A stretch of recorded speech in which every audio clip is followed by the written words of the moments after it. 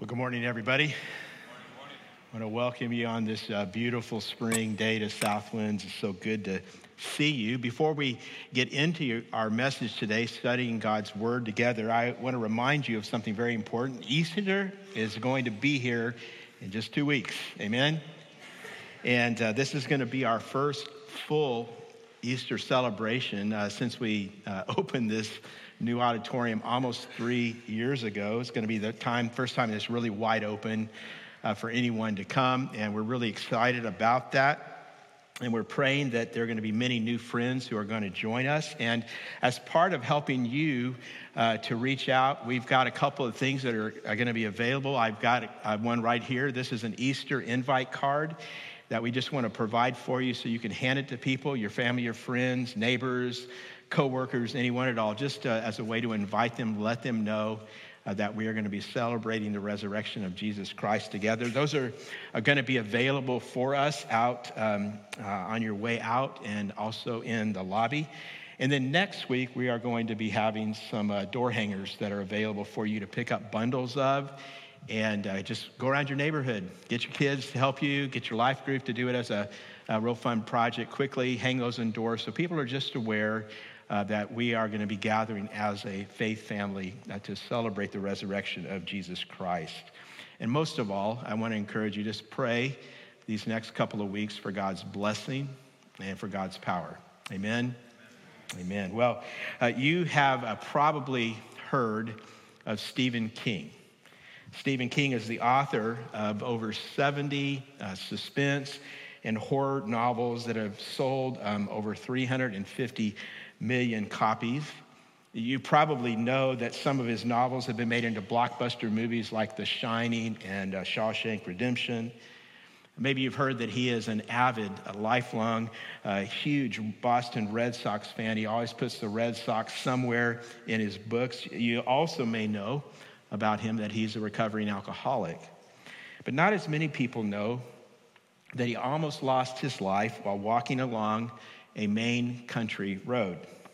A van drove by, hit him, threw him into a ditch, crushed his legs so badly that doctors considered amputation. But I will bet that you also have never heard the most surprising thing about Stephen King, and that he is an outspoken advocate of generosity. Not too long after his accident and recovery, he gave a commencement address at Vassar College, and this is some of what he said. He said, I found out what you can't take it with you means. I found out while I was lying in the ditch on the side of a country road covered with mud and blood and with the tibia of my right leg poking out of the side of my jeans, like a branch of a tree taken down in a thunderstorm. I had a MasterCard in my wallet, but when you're lying in a ditch with broken glass in your hair, no one accepts MasterCard. We all know that life is ephemeral, but on that particular day and in the months that followed, I got a painful but extremely valuable look at life's simple backstage truths. We come in naked and broke. We may be dressed up when we go out, but we're just as broke. Warren Buffett is going to go out broke. Bill Gates is going out broke. Tom Hanks is going out broke. Steve King, broke, not a crying dime. All the money you earn, all the stocks you buy, all the mutual funds you trade, all of that is mostly smoke and mirrors. So I want you to consider making your life one long gift to others. And why not? All you have is on loan anyway. All that lasts is what you pass on. We have the power to help. We have the power to change. And why should we refuse? Because we're going to take it with us? Oh, please. Right now, we have the power to do great good for others. So I ask you to begin giving and to continue as you began. I think you'll find in the end that you got far more than you ever had and did more good than you ever dreamed. Now, I don't know Stephen King's views on the Bible, but I do know that what he said in that speech aligns with what God's word teaches. It aligns with what our topic is today, which is grateful generosity. And you know, generosity is one of those things that almost everyone admires and everyone applauds and even admits that God calls us to do.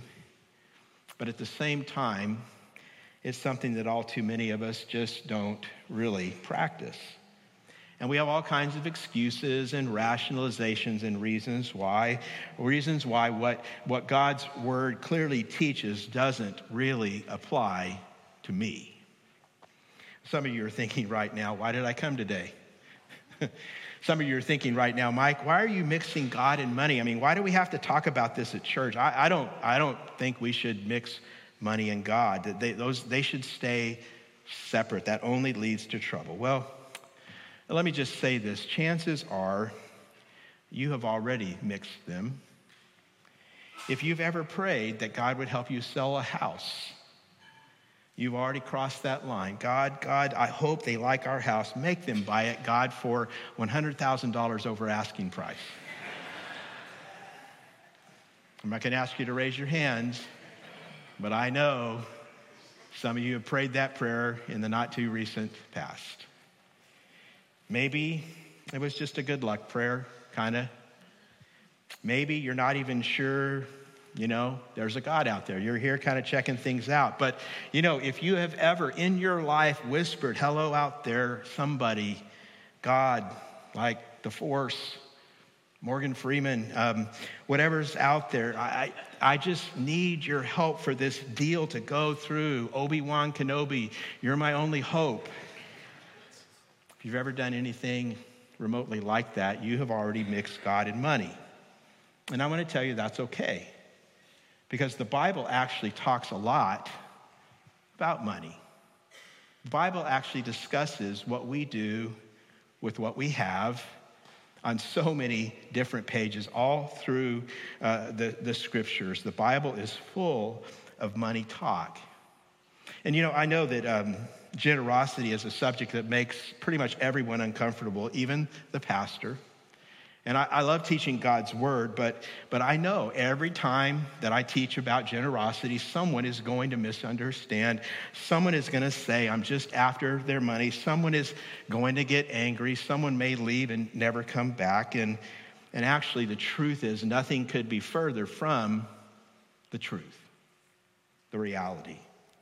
One of my biggest fears whenever I talk about generosity is that you're a guest at Southwinds. This is like your first time here. And, the reality is that we only talk about money maybe once, maybe twice a year. And like you just happened to visit today. Well, just to let our guests know, the other 50 weeks a year at Southwinds, we talk about sex. So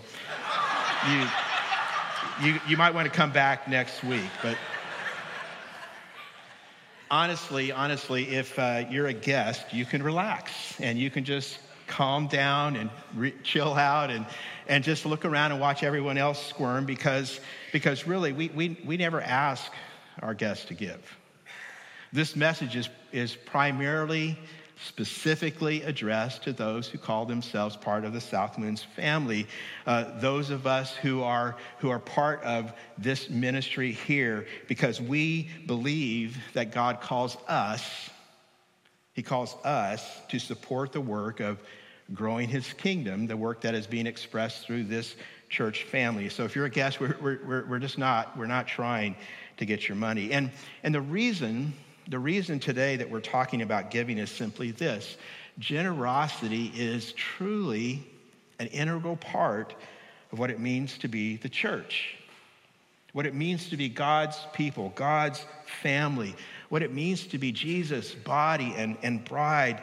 See, to be God's people always requires that we be people who trust God. Would you agree with that? Say amen. That we trust God first to save us.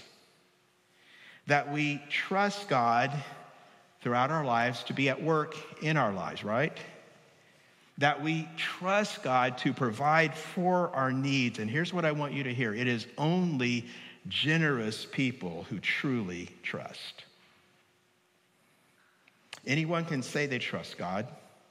Lots of people do. But only generous people demonstrate trust with their actions. Now, there are just two key verses we're focusing on today. They're actually both very familiar. And the first one is this. It's Luke 6:38, and this is Jesus speaking. And this is what he says: "Give, and it will be given to you. A good measure, pressed down, shaken together, and running over, will be poured into your lap. For with the measure you use, it will be measured to you." Second verse is Acts 20, verse 35, where the Apostle Paul reminds us of something Jesus said, and it goes like this: "You should remember the words of the Lord Jesus. It is more blessed to give than to receive." Now, most of you have heard these verses many times, and so as we get into this, what I want to do is ask you a very serious question, and it's this: do you believe that Jesus knows what he's talking about? Do you believe that it is truly more blessed to give than to receive? Do you believe that when we are generous, we always get back more than we give from God? See, the Bible teaches that Jesus is the wisest man who ever lived, right? The Bible tells us that Jesus created everything that exists. That means Jesus set up reality, right? You get it? That means that Jesus knows how reality works. And Jesus is telling us that generosity is part of the very fabric of reality, and generosity works in a particular way where as we give, we receive.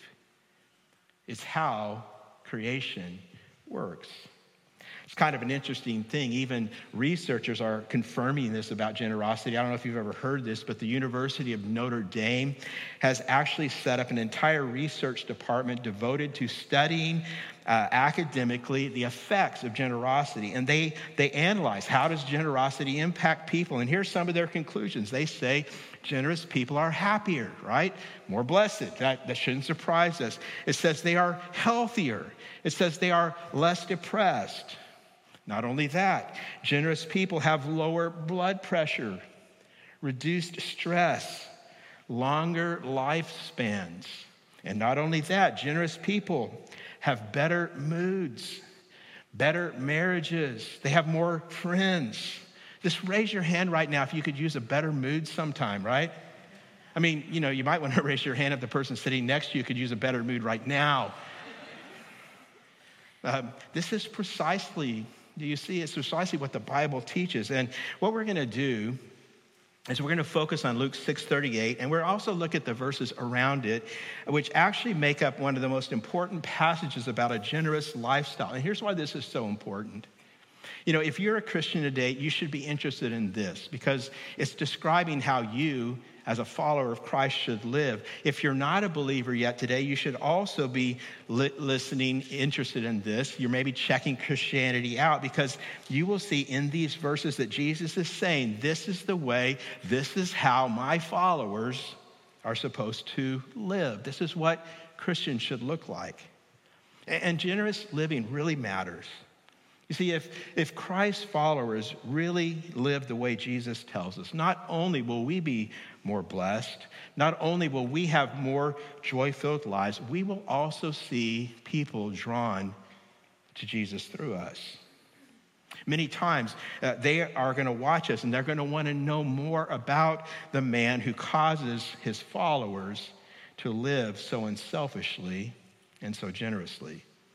I want to show you this morning 3 things. If you've got the app open, you're taking notes there, or if you're just writing some things down, 3 things that happen when God's people live generously. And the first one is this: grateful generosity leads to the reward of God's blessing. So Jesus tells us, and this isn't the only place, that there's a reward when we live generously, and that reward is God's blessing. That reward is a life rich in joy. Listen again to verse 38, our key verse.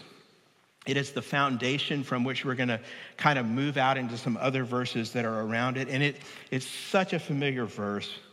but it's also very often misapplied. And so as we do this a second time, I'd like you to read it out loud with me. Would you just join me as we read God's word?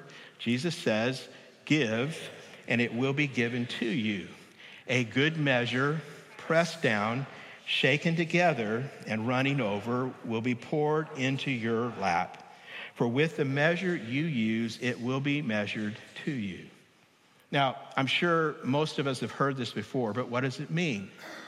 One of the most common mistakes people make about this is they assume here that Jesus is only talking about money, when what he's actually doing, listen, is he is revealing a principle that applies to every single area of your life.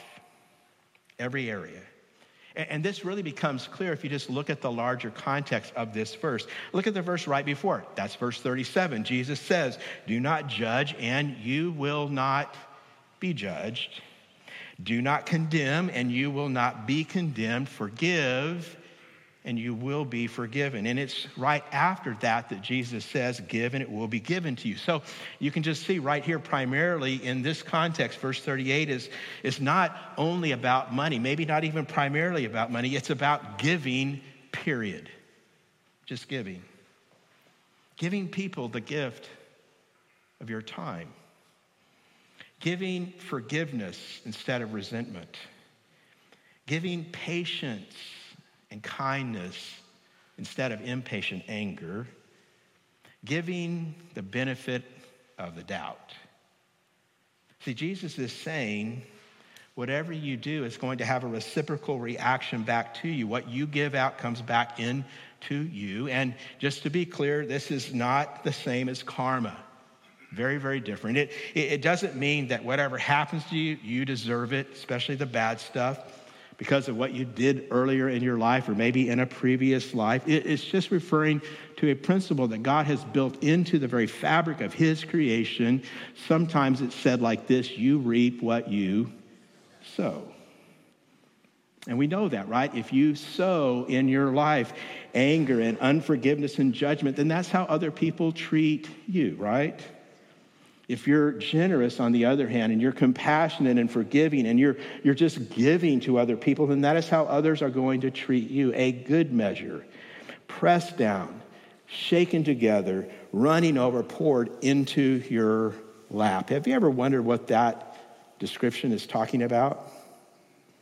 Well, Jesus is actually painting a picture that his original hearers would have immediately recognized. He's talking about something we actually see several times in the Old Testament. You know, God commanded this, that when farmers harvested their crops, they were supposed to leave the edges of their fields unharvested so that poor people could come later on and they could gather the grain that was still there. That was called the practice of gleaning. You remember that?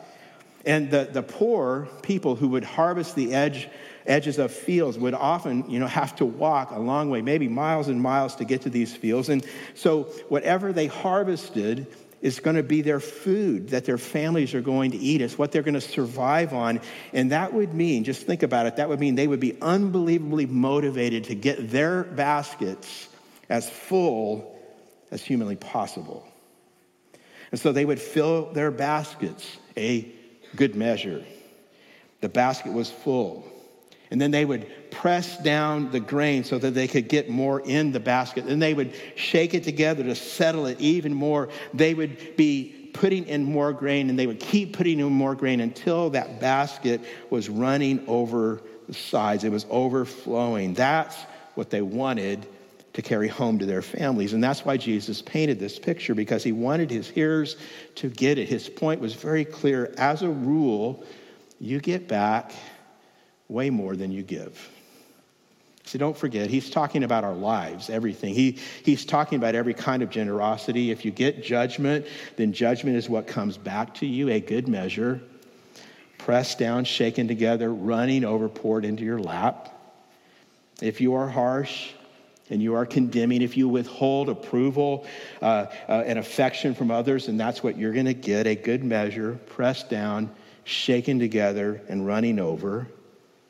But again, don't forget, it works in the positive direction also. If you give love and if you give affirmation and if you give people the benefit of the doubt, Jesus is saying here that generally speaking, that's what will be returned to you, a good measure, a full measure, pressed down, shaken together, running over, poured into your lap. Isn't that good?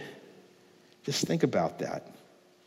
Now, the unfortunate thing, and here's the reality, there are some pastors out there.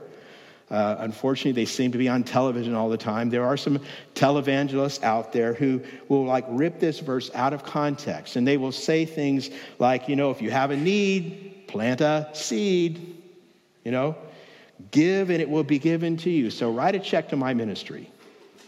And they'll apply it like that. But here's the problem, and here's what you need to understand. Jesus was not trying to give us a vision for getting. He was trying to get us to grasp a vision for giving. And generosity is its own reward. Now, it's true that sometimes God gives reward that involves things, but this is never to be the primary motive for our generosity. It's kind of like sometimes this, cool side effect that comes. But it isn't the reason why we're generous. So, you may be asking already, well, what is that reason why we're generous? What is our primary motivation for living a generous lifestyle? And that's the second truth. You can write this down. Grateful generosity makes us more like our Heavenly Father. More like our Heavenly Father. Now go back a couple verses 32 to 34. Listen to what Jesus says. He says, if you love those who love you, what credit is that to you? Even sinners love those who love them. And if you do good to those who are good to you, what credit is that to you? Even sinners do that. And if you lend to those from whom you expect repayment, what credit is that to you? Even sinners lend to sinners expecting to be repaid in full. Now, when Jesus uses that word sinners, he's aware of his audience. And you remember he's speaking in a Jewish context in this first century Roman world. And this is how the Jewish religious leaders would refer to Gentiles, to the Romans and to the pagans. They were the sinners. And Jesus is talking here primarily about what everyone would have recognized. It was the way that generosity was practiced in that Greco-Roman world. They had a concept of generosity then that's totally different from what Jesus was saying, and even really, I think, from how we would understand it. They had a term, the Romans did, it was liberalitas, and that was the word they used for charity. And what they meant by it was that you give to someone in hopes that they will give back to you. Right? We know that. You could probably think of plenty of examples, that happen in our culture all the time. What just popped into my head is raffles. And I'm not saying that raffles are wrong. I'm just saying when you put your $50 in, or if it's a big thing, you're going to get your $1 million house from the raffle, you give them $100 or something like that. Why are you giving that money? You're giving that money because you're hoping, maybe you're praying, mixing God and money up again, You're praying that God's going to reward you for your generosity. That's kind of how it was back then. It was this idea that, you scratch my back and I'll scratch yours. So they would be generous only to the people who could give back to them. The Roman emperors actually would print this word liberalitas on gold, silver, bronze coins, and then they would sometimes ride their chariots through the streets. They would just throw these coins out to the people that were there, and they would say, hey, I'm your emperor, I'm giving you money, liberalitas. And now the idea was you owe me. And that's how they viewed generosity then. And so as a result of this, think about it. Who was the people that most often were the recipients of generosity? Was it poor people who had needs or rich people who already had a lot of stuff? Well, of course, it was the rich people because they could pay you back. And so the rich got richer. They got more and more money. They got more influence and power because, if you gave to them, they could probably do you a solid later on. So Jesus, he walks into this liberalitas Roman world, and he says, my kingdom doesn't work that way. In my kingdom, you give knowing you may never give it back. You give not even thinking about whether or not someone deserves it. In my kingdom, you do for others no matter what they do for you. Look how far Jesus takes us. This is the next two verses, verses 35 and 36, and we're getting closer, remember, to verse 38. He says this. He says, but love your enemies, do good to them, and lend to them without expecting anything to get anything back. Then your reward will be great. And there's that reward again. And you will be children of the Most High, because he is kind to the ungrateful and wicked. Be merciful just as your Father is merciful. And right there, that last phrase is where I get this truth, this point that we're looking at. We do this because in doing it, we're more like our Father. That's what Jesus is saying. The reason for generosity ultimately is to be more like God, to be like our Heavenly Father. You give to those who don't deserve it. You give to those who wrong you. Give that way. Why? Because God gives that way. Amen?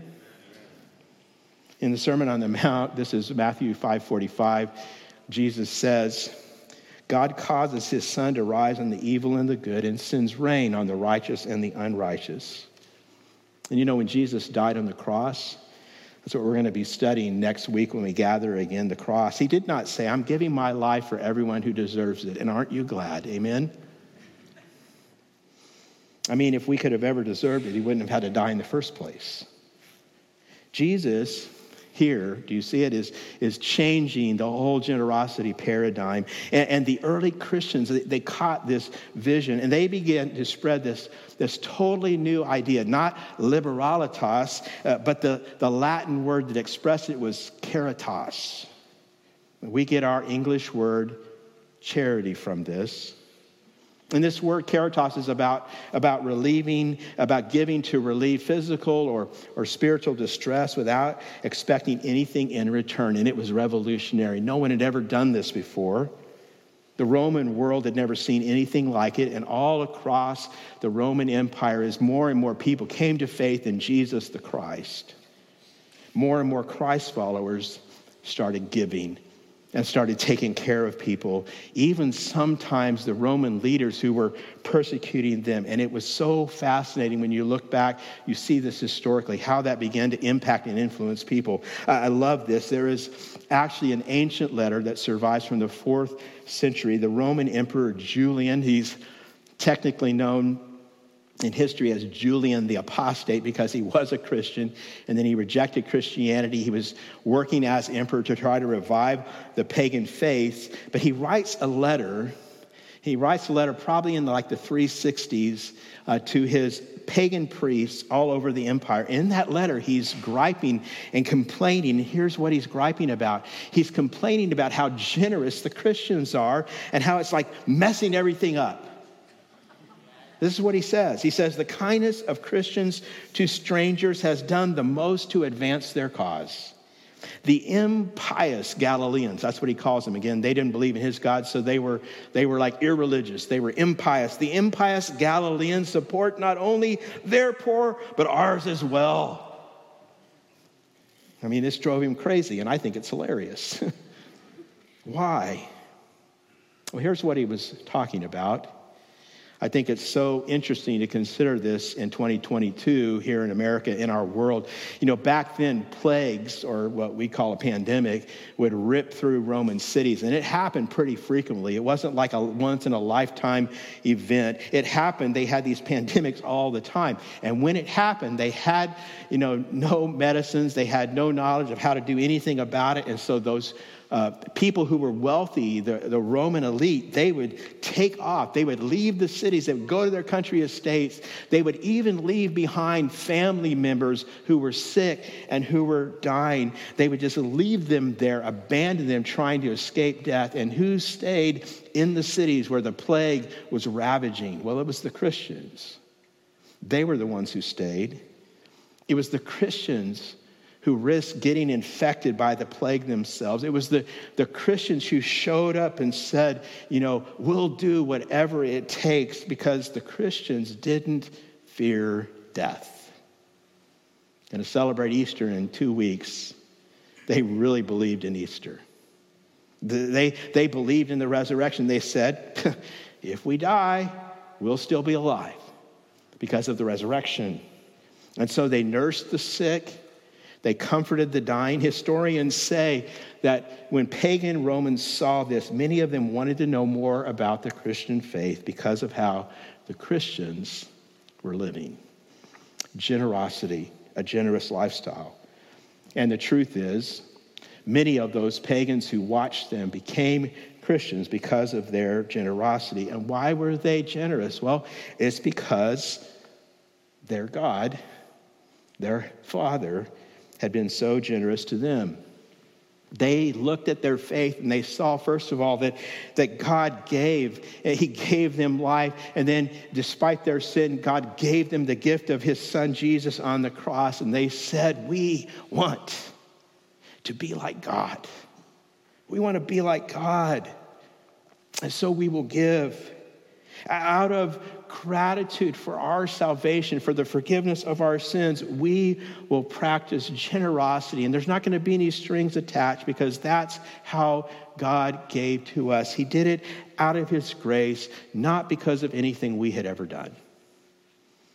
And it's so important. It's so important for us to realize that we don't give because it works. I mean, it does work. You will be rewarded. You will experience God's blessings, but the real reason underlying it all is that we are generous people because we love our Father and we want to know the joy of his generosity. And so we live generous lives. Think about it. If it's more blessed to give than receive, who is the most blessed person in the universe? Just say it out.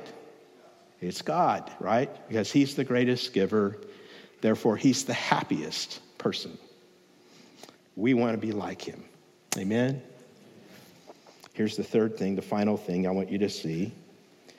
Generosity, grateful generosity, draws people to God. Jesus says that generosity results in people being drawn to God. A few verses later, same chapter, Luke 6, Jesus says something fascinating. This is verse 44. He says, each tree is recognized by its own fruit. People do not pick figs from thorn bushes or grapes from briars. And what he's saying is that people around us are going to see us for who we truly are. Like, we can't fool them, ultimately. And they're going to see us as Southwinds Church, as Christ followers in our neighborhood where we work, with our families. They're going to see us as either hypocrites or as true followers of Christ. How are they going to tell the difference? Well, look what Jesus says in verse 45. A good man brings good things out of the good stored up in his heart, and an evil man brings evil things out of the evil stored up in his heart. For the mouth speaks what the heart is full of. You see, someone who doesn't know Christ will look at us and they're going to think, well, if they are followers of Christ, shouldn't they look like Jesus? Now, that's a question, right? You hear how I said it? If they are followers of Christ, shouldn't they look like Jesus? I want you to answer that question. What is the answer to that question? Just say it out. Yes, we should look like Jesus. Amen? We should look like Jesus. And it's kind of interesting how so many people who aren't even believers in Jesus, they don't even believe really, in who his message is. But they love the historical figure of Jesus because they see Jesus helping the poor, healing the sick. They see in him this person of grace and forgiveness, and they intuitively and correctly assume that that's what Christians should look like. And it's a disconnect for them when Christians don't look like that. Now, here's the point. I think this is so very important where we live. Here in the Bay Area, where the truth is this, fewer and fewer people are seeing themselves as Christians.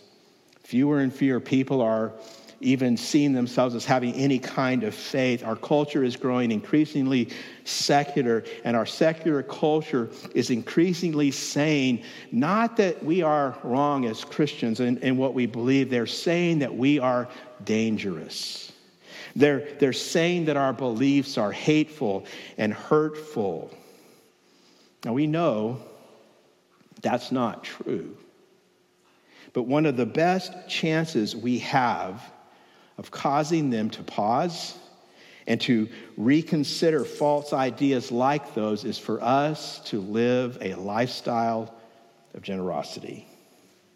I mean, truth is this. I hope you figured this out, and if you haven't figured it out, you're figuring it out. We are unlikely to persuade them by debating or by protesting. But I'm telling you, no strings attached generosity makes people stop and sometimes sit up and take notice. They can't help it. And we live in this world of so much noise with all kinds of people making claims and counterclaims. We live in this world because of exposure through so much media and internet and everything where cynicism is so strong because we see it all the time, how inauthentic people are, so many of them, how dishonest so many people are, many of our leaders. And you put all this together, and the result is this: most people are uninterested in what we say we believe, even though our beliefs, even though our doctrines are absolutely essential. And I believe that. People, though, are far more interested in what they do. And it's for this simple reason. You believe this too. The truth is, anybody can say they believe something, right? It's when we act in sync with what we say we believe that people sit up and pay attention. And it's interesting, Jesus essentially tells us that. Go back again to the Sermon on the Mount. This is Matthew 5, verse 16. Again, very, very, very familiar verse. If you read the Bible, Jesus says, in the same way, let your light shine. What's the next two words? Before others. Let your light shine so that people can see it, that they may see your good deeds. And what's the result? Glorify your Father in heaven.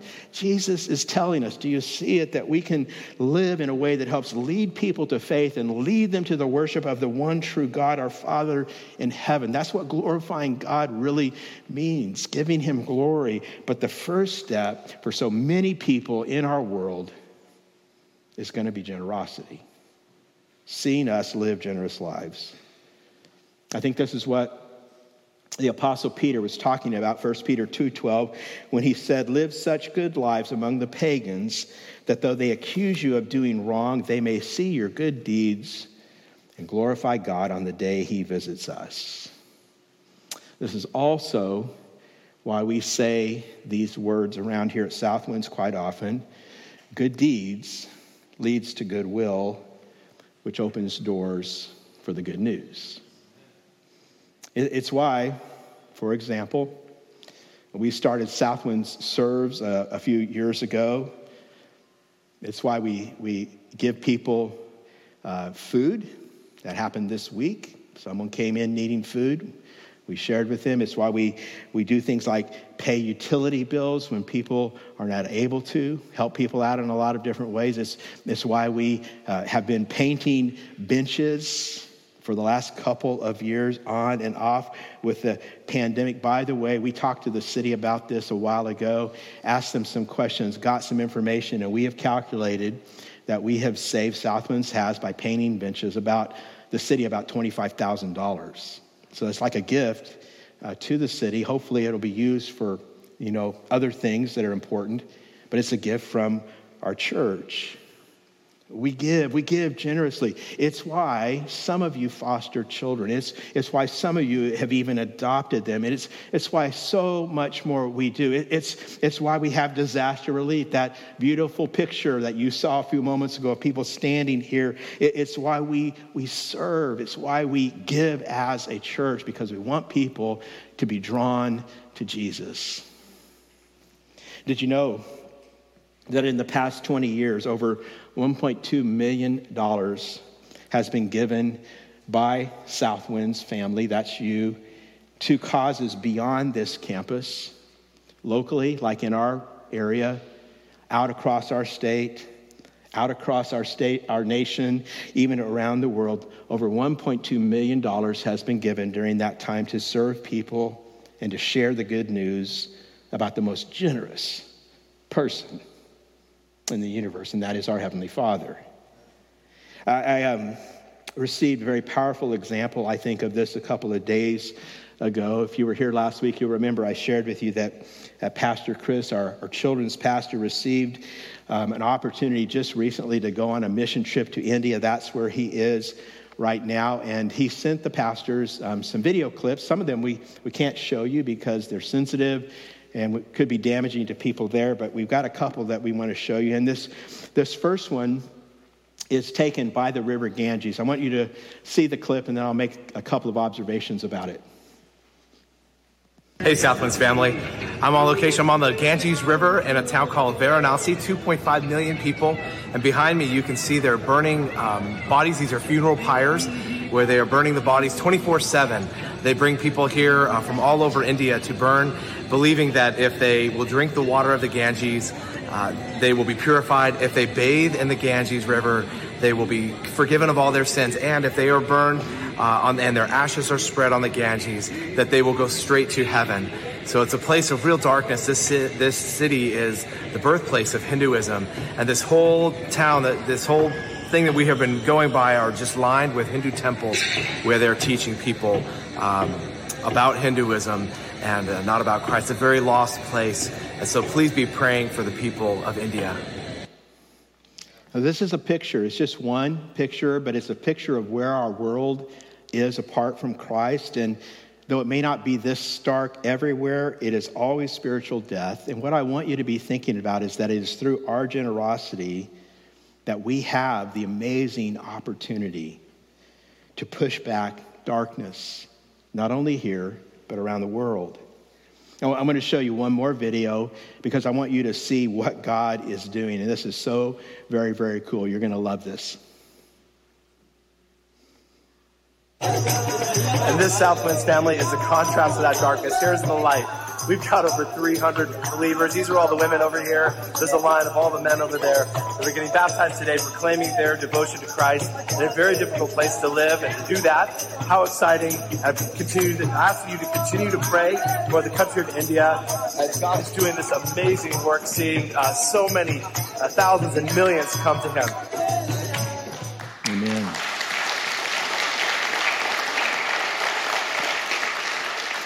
God is doing some incredible things. And, the truth is, we might not have ever heard about it, what He's doing in India if Chris hadn't been able to go on this trip. But God is always at work. God is always saving lives. God is always pushing back the darkness with His light. And here's the thing I want you to see today, Southwinds. If you are a person who lives a generous lifestyle and you have given generously to Southwinds, you're really part of this trip. And so you're getting the blessing of being able to see part of what God is doing. Amen? Well, here's where I want to land this message. I just want to say it again. And if you've never really accepted it and taken it into your heart, I hope you will today. Grateful generosity is an essential core at the heart part of what it means to follow Jesus Christ. In fact, I would go so far as to say that if you want nothing to do with generosity, you may truly not be a Christ follower. Now, I know some of us may have never heard about the importance of generosity before, and some of us are like still growing in our lives. But if you want nothing to do with generosity, how? Let me ask you, how can you say that you are a recipient of the Father's generosity in the life and death and resurrection of His Son, Jesus Christ?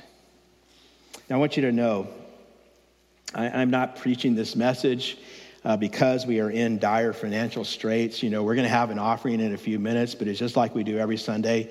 We're not going to pass the basket 2 times. We're not going to lock the doors, or something like that until you cough it up or whatever. That's not why I'm preaching this message. But I will be honest with you, the pandemic has been difficult for Southwinds in some ways, including finances, as it has been for many of us personally. I don't know if you've thought about this, but we opened this brand new auditorium just months before the pandemic hit. I've jokingly told some of my pastor friends that may not have been the best plan, as it turned out, but it was God's plan. And as we are in this, we face some challenges. And I'm confident that through God's word, because God's word is living and powerful, I'm confident that God will call some of you to join us this week in a new way, in a deeper way maybe than you ever have before, as we are seeking together to reach Tracy and Mountain House and Lathrop. God has been so gracious to us as a church, and we are emerging from the pandemic. I see a bright future. And I think that future will grow brighter, and I think that future will be filled with even more blessing as even more of us, the members, the family, Southwinds, follow our Father in grateful generosity. And it's not just giving our money. It's about all of life. God calls us to a generous lifestyle, to be generous in our time, in our talents, and yes, in our treasures. It's not just about money, but don't think you can pick all the other things and do that and then leave money out. If you do that, you will still be missing the point.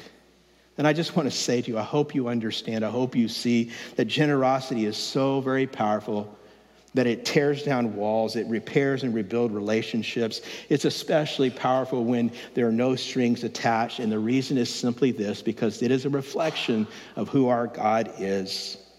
See, the most famous verse in all the Bible, have you ever thought about it, this verse, in light of generosity? Think of the key word. It's John 3:16.